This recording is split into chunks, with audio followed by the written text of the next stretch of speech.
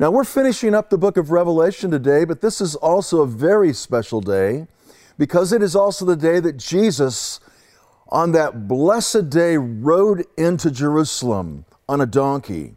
And so what we'll be doing is looking in the book of Revelation and studying this together, but we're going to find out that the day that we are remembering, most of us think of it like Palm Sunday, is also the day in which is going to have similar parallels to where we're ending the message in Revelation chapter 1 this morning. And I think you'll see this as you follow me this morning in the Word of God. We just encourage you, if you have your Bible, open up your Bible. If not a Bible, open up your phone to an application. If you don't have an application on your computer or phone, they're very easy to get.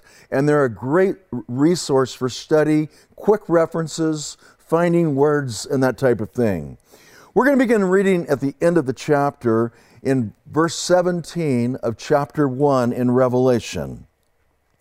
Remember, John is on the Isle of Patmos. He is going to write this entire amazing book. He has seen the Lord. If you followed us last week, and you can pick that up online if you didn't, but he saw the Lord high and lifted up in the most amazing way, and God was showing him his glory. And we were seeing who the Lord is last week as John beheld him. Now, today what we're going to see is we're going to see what John heard before he began to write.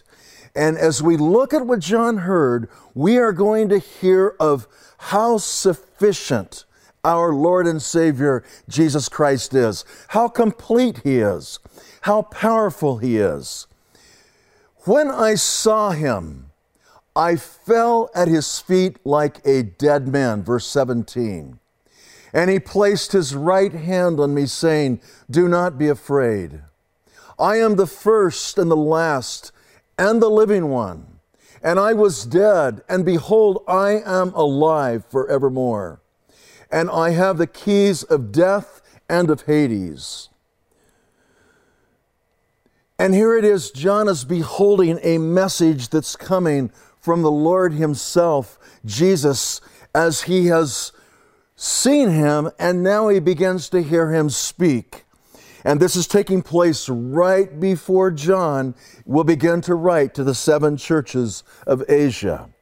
And there it will be that we'll begin to pick up that study in a couple weeks after our Easter weekend that we're looking forward to next weekend of worshiping together. But this passage describes to us again how John was so in awe of beholding the Lord that it actually brought him completely down in a prostrate, I believe, sense, just like a dead man. And then it was that the Lord placed his right hand on him. This would have been Jesus, and he begins to speak. Now let's look at the words that he begins to speak to him. First thing he says here, he says, "I don't want you to be afraid." Oftentimes, one of the very emotions and senses within the heart of John that brought him to the floor was a fear. But now the Lord begins to speak, and he says, "I don't want you to be afraid. I don't want you to be there and be afraid." And then he begins to speak about who he is. And we are going to be making a study this morning as we go look at this, at the sufficiency of our Lord and Savior, Jesus Christ. We're going to see him, and what he is going to tell John, as you follow with me, is just so amazing.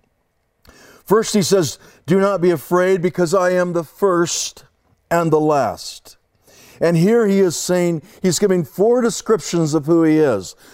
The first is this: I am the first and the last. Earlier, he had said, I am Alpha and Omega, being the first and the last. Then John says something else, or the Lord says something else to John: I am the living one. I am the first and the last. I am the living one. I was dead. We will remember that next weekend as we look into our Good Friday service. And I would encourage us to continue to look into the Word of God together. Let God speak to us this week regarding his death. Sometimes what I'll do, I'll take some of the Psalms that speak of the death of Christ that are prophetic, like the 22nd Psalm, the 69th Psalm. There are many other Psalms that speak of the death of Christ. And then we're going to come to the resurrection, because he says, not only is he the first and the last, but the living one. He was dead and he's alive. And notice one more thing that Jesus is saying to John when we're looking at his sufficiency. He says, I have all the keys to death and Hades. Notice what he's saying, I have the entrance into the kingdom of God. Or I also am the one who discerns those who will go to death or Hades. Now, as we're looking at this, in the Greek, that word is Hades. In the Hebrew, that word is Sheol. These are both words that describe the place of the unbelieving and where they go as they face the Lord again. The Word of God says we will all stand before the Lord. There is coming a day, there will be a judgment. There will be a judgment for the just and a judgment for the unjust. There will be a judgment of the righteous, and there will be a judgment of the unrighteous. And here what Jesus is really saying to John is, I am sufficient. Don't ever forget that. Wherever we go, John, where you go, remember, grasp the truth that is so amazing of the Word of God, and throughout everything you see around you, that I am sufficient. Jesus in Matthew chapter 16, verse 18, gives us a passage that is very, very powerful. He turned to Peter and he says, I also say to you that you are my Peter, and upon this rock I will build my church, and the gates of Hades, there it is again, will not overpower it. What he's telling Peter is this: Peter, when you are in my church, hell does not have a power over you. When you have faith in the Lord Jesus, and when you believe that I am the rock in which I build my church on, there is no way that hell can overcome that. I am the living one, and I am sufficient for all things, everything. Throughout the Bible, the sufficiency of our Lord and our Savior Jesus Christ is referenced many times. Isaiah is one of the writings that often references the sufficiency of God. One of the things Isaiah says just simultaneously in several chapters, bang, bang, bang, is this: I am He, and there is no God like me. Out of Isaiah 41 and 4 comes that, 44 and 6 comes that, 48 and 12 comes that. What he's saying is, I am the sufficient one. There is no one like me. And John, for you to be able to be here on Patmos, for you to hear the message that is going to come to you through the angel, for you to pass it on to the church that's going to be going down through the ages, you must recognize my sufficiency. And this is so important for all of us, that we realize the Lord is sufficient for all things. And this is what John is beginning to behold as we start unpacking these first few verses at the end of the chapter. I want to take you to something that is happening right now in the orchards, the apple orchards up in Washington State. I'll use Washington because the climate up there is the zone in which I know for fruition. But the last pruning of the trees are taking place. Just some of the final pruning. And it is important, in order for that tree to produce productively and for the apple to be large and healthy, that there is proper pruning done to the tree. What happens in pruning? You take away to receive. You feel restriction to grow. And it's hard. A lot of times people have said, you don't let a grower prune his own trees. He's too emotionally attached. But I think once a grower recognizes how important it is that those limbs are pruned and they are subtraction brings multiplication than it is that he is fully on board for pruning. And it is so important that proper cutting is done. When you're through with a tree, it looks pretty sparse this time of year. But that tree, by the time it gets into the summer months, will have put on all kinds of new growth that will have brought out all kinds of new fruit. And I believe even as John is here, think of his limitations, separated from the church of Ephesus, on the Isle of Patmos, an old brother, probably 90 years old, not knowing when or if he'll ever get off of that island, working out in the marble mines and possibly the other mines that were there. And here was all this pruning still being done in the life of John at the end of his days. It's important we see this to recognize that never stops for us. And even in this place we're at in America, I cannot explain everything that's happening in America or everything that's happening in the world, but there is one thing we know: God doesn't quit pruning. He doesn't quit refining. He is making perfect cuts in the church, in our lives, to bring forth more fruit. Sometimes we might question the cut, but God knows perfectly. And even with John, here he was on this island by himself, really, no saints, declaring God's word, and God was going to honor this in the most amazing way. There's something else happening right here as the last of the pruning is wrapping up in Washington State, which grows over half of the apples of the United States of America. And that is, there is a quiet battle going on that you would never see as you would drive by the orchards that have been pruned. The first leaves are coming out on the buds that have been pruned. The little tiny buds are forming. The little pieces of fruit are beginning to emerge.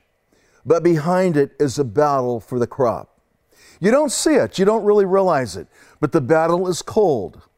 Cold will come into the night. It will come into the early morning. And the goal of cold is to take the crop.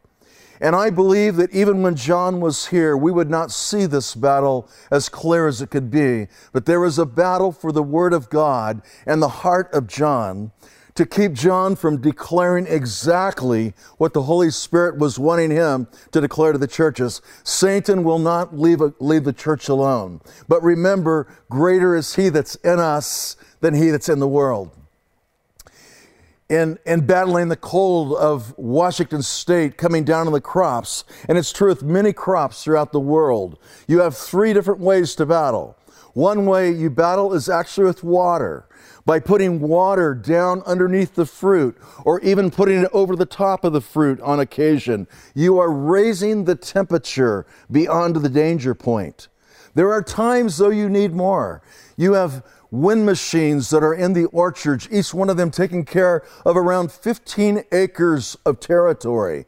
And that by stirring up the air and causing turbulence, that air stirred up, the turbulence coming, takes that and raises the temperature often to a safe place. And lastly, there is heat. It comes through different kinds of emitters that run with propane and also with oil. And that is the last resort often. And sometimes, though, you can have everything on. You can have the water on, you can have the heat turned up as much as you can, and you can have the wind machines going, and you might have gained about 8 to 9 degrees, and that's it. And there's a truth that is so important when we're looking at the sufficiency of God, and that is, you are in God's hands. I remember the brother we purchased our first orchard from in Yakima Valley told me about the time he lost the entire 65-acre apple crop. And he finally had been out there all night battling that ferocious enemy called cold. And finally he walked in and he looked at his wife and he said, "Jean, it's fully in the hands of God. We have done what we could." I give this to you for a couple of reasons as we come to this point, and that is that we recognize that God calls us to see His sufficiency, There is a place, he says, yes, be diligent. Do what is before you. Give your heart. John, do this as you're there. But I am the sufficient one. The power of the message will come from me. It's not going to come from you, John. It's not going to come from your experience of life, your abilities. It will come truly and only from me. And John would begin to pen that message. And I believe one of the things that Jesus is saying, he's speaking about his sufficiency here to John in these verses in like 18. And when he says, I'm the living one, I was dead, I'm alive forevermore, I have the keys of Hades and hell. He's basically saying, John, I'm all you need. My grace is sufficient for you. And John, as you have seen me in my majesty and my glory, and now my sufficiency, and you have even came down before me like a dead man, I want you to realize I'm equipping you to take a message that you would not be able to take unless you encountered me like this. Oh, I think this is so true in so many places that we find ourselves even now, that God is equipping us, the Church of Jesus Christ, which He's purchased with His own blood, to take a message to people who desperately need it. You know, it's this weekend we call Palm Sunday, and I want to step back and look at this before we go a little further here in Revelation. It's the time when Jesus, in every gospel account, records this. We're going to read John's account in John chapter 12, verses 12 through 16. And here, this simple account that John gives is so profound and necessary for us to understand. On the next day, the large crowd who had came to the feast when they heard that Jesus was coming to Jerusalem took the branches of the palm trees and went out to meet him. The feast was a feast of the Passover. Went out to meet him and began to shout, Hosanna! Blessed is he who comes in the name of the Lord. Even the King of Israel, Jesus, finding a young donkey, not a chariot, not the nicest horse, a young donkey, sat on it, as it is written, Fear not, daughter of Zion. Behold, your king is coming, seated on a donkey's colt. These things his disciples did not understand at the first. But when Jesus was glorified, they remembered that these things were written of him and that they had done these things to him. You know, the disciples are such a wonderful example to us in so many ways, because in many ways the disciples are just like us. It's easy to think, well, here's John, we're studying John, or here's Peter or James or Bartholomew or Thomas, and they're all just probably spiritual giants. No, they were men of God, learning the sufficiency of God, to go to the place that God wanted them to go, that when they got to that point, the message they would have would be God's message. And this is what is so important as we look into this first chapter of John, of Revelation that is written by John. God is taking much time with his dear beloved apostle, even though he was around 90 years old, that he would understand clearly the greatness of his Lord, the sufficiency of his Lord, and how insufficient he was apart from his Lord. We will never see the sufficiency of God until we see our insufficiency. We'll never understand his greatness until we see our own weakness and understand this and grasp this in the ways in which the Lord wants us to.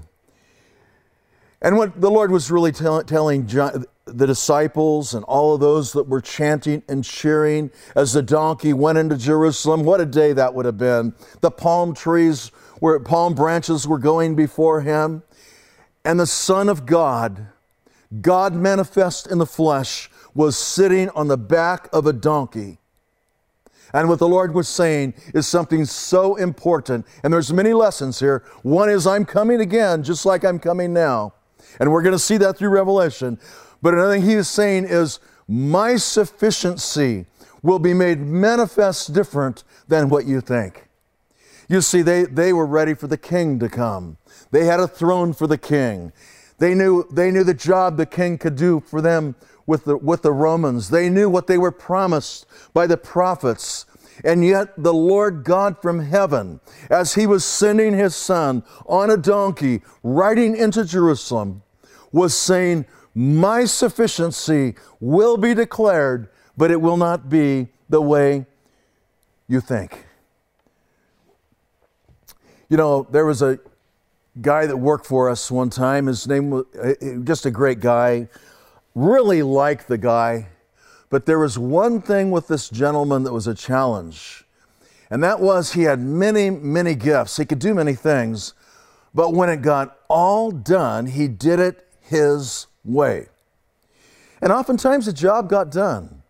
But in the railroad, you're going to do it the railroad's way, or you're not going to keep working for them. There's an authority structure you will not defy. Many times I've had to look at some of my managers and say, well, that is another way we could do it, but do we want to keep working for the railroad? Because this is the way they do it. I believe that's one of the beauties of even working under authority, is often there may be another way to do it, but if the authority over us does it a certain way, we walk in integrity and in respect and submission under that authority.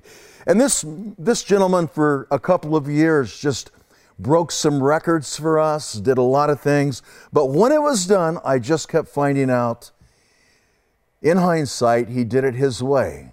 And one day I gave him a warning, maybe several times. And I said, you can do that for a while, but the day will come, your way won't work.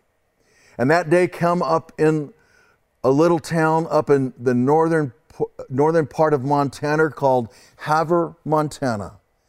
And he went out one Saturday morning and he did it his way. And because of that, I received one phone call from one superior on the railroad that says that gentleman will never work for you again. You see, because what happened was he didn't do it the path of authority. And I think what Jesus is saying here, and I think it's really important that we see this, is, he used to drive me nuts, actually. I would about go nuts after I caught up with this guy and said, how did he ever do that again after our last discussion? But the day came, he didn't have a job. It was all over. It was just gone. And when I think of the Lord with John and opening up and showing his sufficiency and also his glory and his beauty, he is also declaring to John, you will do it my way. The entire message will be my message. You will do it my way because I am God. And I look at the people who were there on the streets that day, and we've been there and followed those streets into Jerusalem several times. But they were looking for a king, but I'm not sure they wanted a redeemer yet.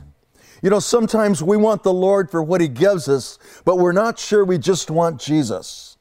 We want him for what we can get out of him, but not because of who he is as a King of Kings and Lord of Lords. God is taking us through social and financial and spiritual adjustments, I hope, during this time. And part of this journey, and I'm not a prophet to say everything about this, but I will tell you this as your pastor, is God is calling us to him. He's asking us to let him do the work and let him lead the way. And how beautifully God does it in his own perfect way. You know what will happen with Jesus, and we'll follow this next Friday at Good Friday, and we'll go on and we'll take that into our weekend message, and that is that Jesus will go God's way. And his way will take him to Gethsemane. He will surrender his will. His way, God's way, will take him into the Roman courts to be tried and to be mocked and spit on. His way will take him to a cross where he'll give his life on that cross for us. his way will take him to a tomb, and now his will is gone. He's now dead, to rise the third day, according to the Scripture. And this is the way of the Lord. You see, the Word of God says it like this in Corinthians: the preaching of the cross is to those that perish foolishness. It's absolutely ridiculous, because it doesn't seem to be the way. The way would be the way that I could do it, the way that a group of us could do it together. And the Lord says, no, I will do it through a cross. And you preach that cross. And I pray that the cross of Jesus will always be preached in the churches that are truly God's churches throughout the world. But John was going to deliver the message. He would be the vessel, but the power of that message flowing through him would be because John is recognizing the Lord's sufficiency, the Lord's beauty, and his own unworthiness apart from God. And I want to encourage everyone here. I believe one of the things God's speaking to all of us as we go through this time is be a neighbor to your neighbor however you can. Be a friend to the friendless however you can. Help the poor wherever you can. Reach out to the hungry wherever you can. But the power of that reach will be tied directly to recognizing how we are nothing without the Lord ourselves. We are nothing without Jesus. Now, John, we're going to be wrapping this up in verse 19 and 20 as he comes to the end of this passage. He says, therefore, write the things which you have seen. And here comes more of John's orders. It's like he's coming before the Lord now and saying, here's what I'm giving you, and here's what I'm asking you to do. But notice what he says. It's not like you're going to find it under a rock or you're going to go away to 4 years of college. What he said was, I want you to write the things you've seen, and the things which are, and the things which will take place after these things. And that summarizes in many ways this majestic, God-inspired book of Revelation. The things, I want you to write the things which you have seen, John. John has seen some things. He will write of that. The things which are, the things that are right there on the scene at the time, and the things that will take place after this. And there it is, we find a beautiful summary of John's work. It will consume him as the Holy Spirit takes him on this beautiful journey. As for the mystery of the 7 stars which you saw in my hand, my right hand, and we looked at those 7 stars last week, and the 7 golden candlesticks, the 7 stars are the angels of the 7 churches. And last week we brought up, isn't that interesting? He talks about the angels of the 7 churches. But there's also a reference that is very strongly believed that this is speaking of the overseers of the churches, of the 7. The leaders, the ones that God has entrusted the care of the flock to. And he's saying, John, I want you to write to those fellow laborers that are over those churches that we'll be looking at in just a couple of weeks. And I want you to declare to them, and I say this because as your servant, there is no leader that is over any church that is not completely accountable to God. He is accountable to give the message, to make decisions, to lead the flock, to work with the other leaders that support him, to walk in humility and in righteousness, to live for Jesus in the last days. And God is saying to John here, John, I want you to write this.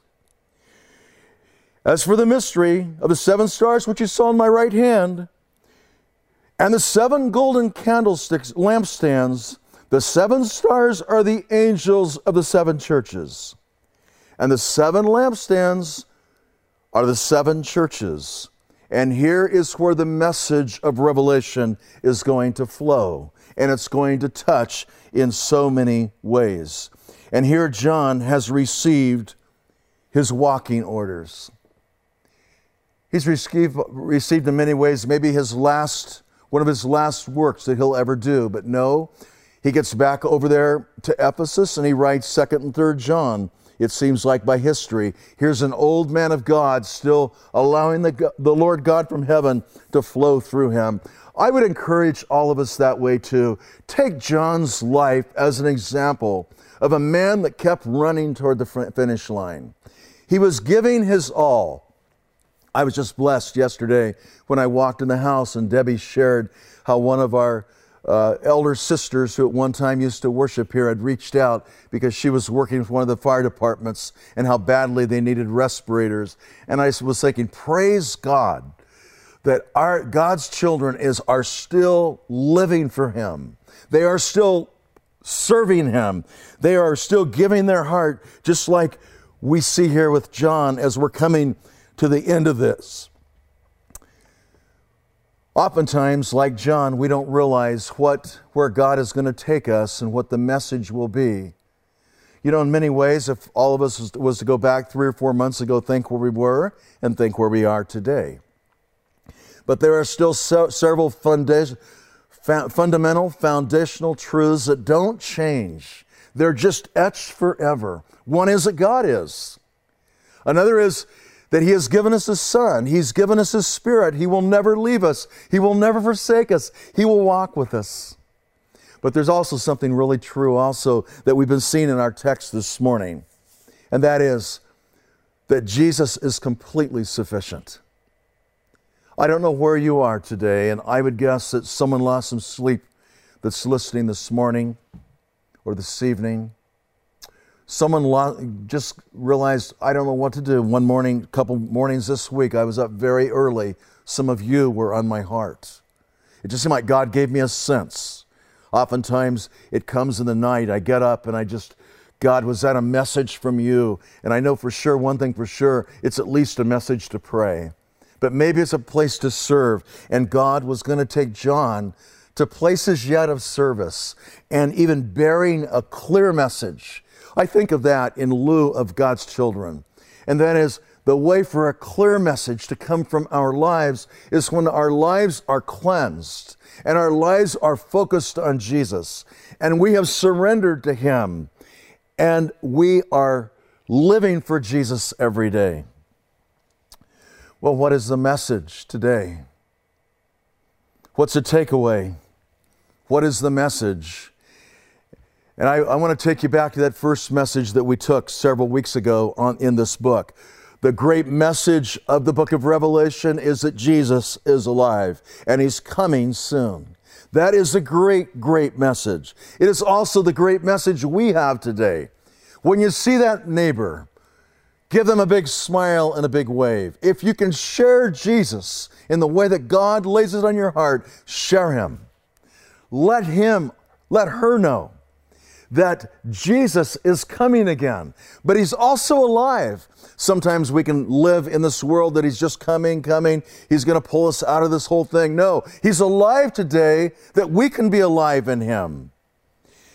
And there's another message that I get from this, and that was one that John would have been dealing with, separated from the saints, working remotely, in captivity, working in a dungeon probably, down in the ground, great trial and adversity, not exactly what we're experiencing right now, but God alone knows where we will even go as His children. But one of the great messages, and it just will reverberate throughout the next couple weeks, is today may be a dark day. But remember, on the darkest day of all, Jesus came out of a tomb and the resurrection's coming. Amen. The resurrection of Jesus is coming. And this is what the children of God look throughout the ages. I received one, and some of you have probably picked this up over the last few days on media, and it came from one of you brothers, and it said, it's okay if the church is empty on Easter. The tomb was empty too. And that's why we're here, is because of an empty tomb. But I don't believe the church is empty on Easter. I believe the church has just moved location a little bit. The church is still alive. The church is still growing and glowing and living for Jesus. And if I can encourage you as a church of God, who the Lord is speaking to, just like He was speaking to John, not in Patmos, but where we're at right now, Let His life flow through you during this time. Keep seeing His sufficiency. See His beauty. Hear His message. Recognize how powerful He is and share that great message with the world that needs it in a hopeless time like this. If you don't have Jesus, I don't know what you have. I don't know what hope you're going to have. Without the Lord Jesus, I don't know where you're going to go right now. And I believe we as God's children should be seeking out, praying through, and saying, Lord, where is that person? How can I share Jesus today? Where can I share Him? In a world that is saying, my whole world's coming down. I lost my job. I don't know how I'm going to pay my rent. Jesus Christ is alive, and He's coming soon. And the beauty of this message also, you're going to find it all the way through the book of Revelation, is that He can live in our heart today. Not just then, not just with John. It's just not something that lived in my grandfather's heart. Yes, I saw Jesus in the heart of my grandparents. But also there's a truth here that He can live in my heart today, right here.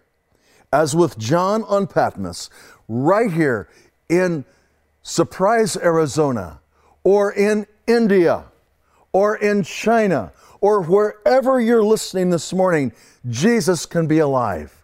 Your home can be a sanctuary.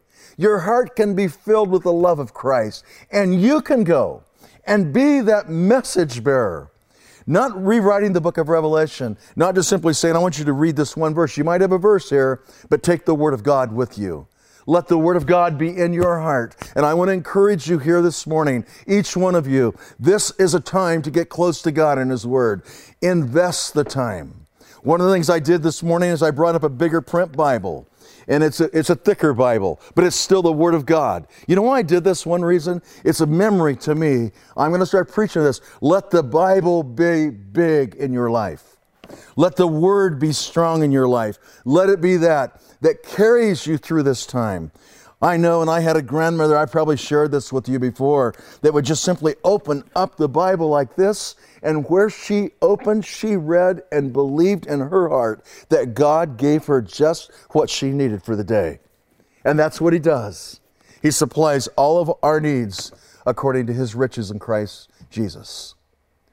But if you're hopeless this morning, if you do not know Jesus, I want to speak to you of the God of hope, the God of consolation, the God of comfort, who had reached out to John. One of the things He said is, don't fear. And Jesus is saying that to you too. But then I want you to recognize that He is living, He was dead, He's alive forevermore. He is the same yesterday and today and forever. And if that is you, and maybe no one else is there but you, I don't know. I know some of you are there. I would just pray that today you would pray to God and say, Lord, God from heaven, I believe You are. I believe You are sufficient. I'm going to say it. I may not totally feel it, but I also, Lord, want to confess something, and that is I'm not sufficient. I can't make it. Matter of fact, my sin keeps me from making it. My pride keeps me from making it. My arrogance. Lord, I want to confess to You I'm a sinner, and I want to repent before You. And I want to ask You to come into my life and cleanse me from this righteousness so I can walk through this time and even this study in this book, having You right there, just like John had as he was getting ready to write to the church of Ephesus next, and just being able to bear witness to Your name. And I want that hope, Lord, in a time where so many people have no hope, and God will give it to you. Don't let go of that. Go to someone else that's not far from you. If you know of a believer, go share it with them. If it's your husband or your wife, share it with them. But go and share Jesus with someone while there's still time and there's still opportunity. It's the greatest message the world has ever heard or ever will hear. It is the greatest peace that we'll ever find. And the riches are indescribable. They are out of this world, but they are also indescribable. And when you're on the right hand of the Father, there is grace and peace forevermore. May God bless each of you. May you have a blessed week in Jesus. Let's pray together. Lord, I pray that you would just take this word and multiply it the way you choose. We are simply your vessel at your feet, desiring that your word would flow freely into the heart of every hearer and seer of the word today. Oh God, I pray that you will speak like no one can speak, to show us the way to go, to teach us to follow you closer, and help us to find you in times like this, Lord, in the most amazing places, and to realize, just like the entry into Jerusalem, you may be found on a donkey and not on a throne. We thank you, Jesus, for who you are. We thank you for all you do.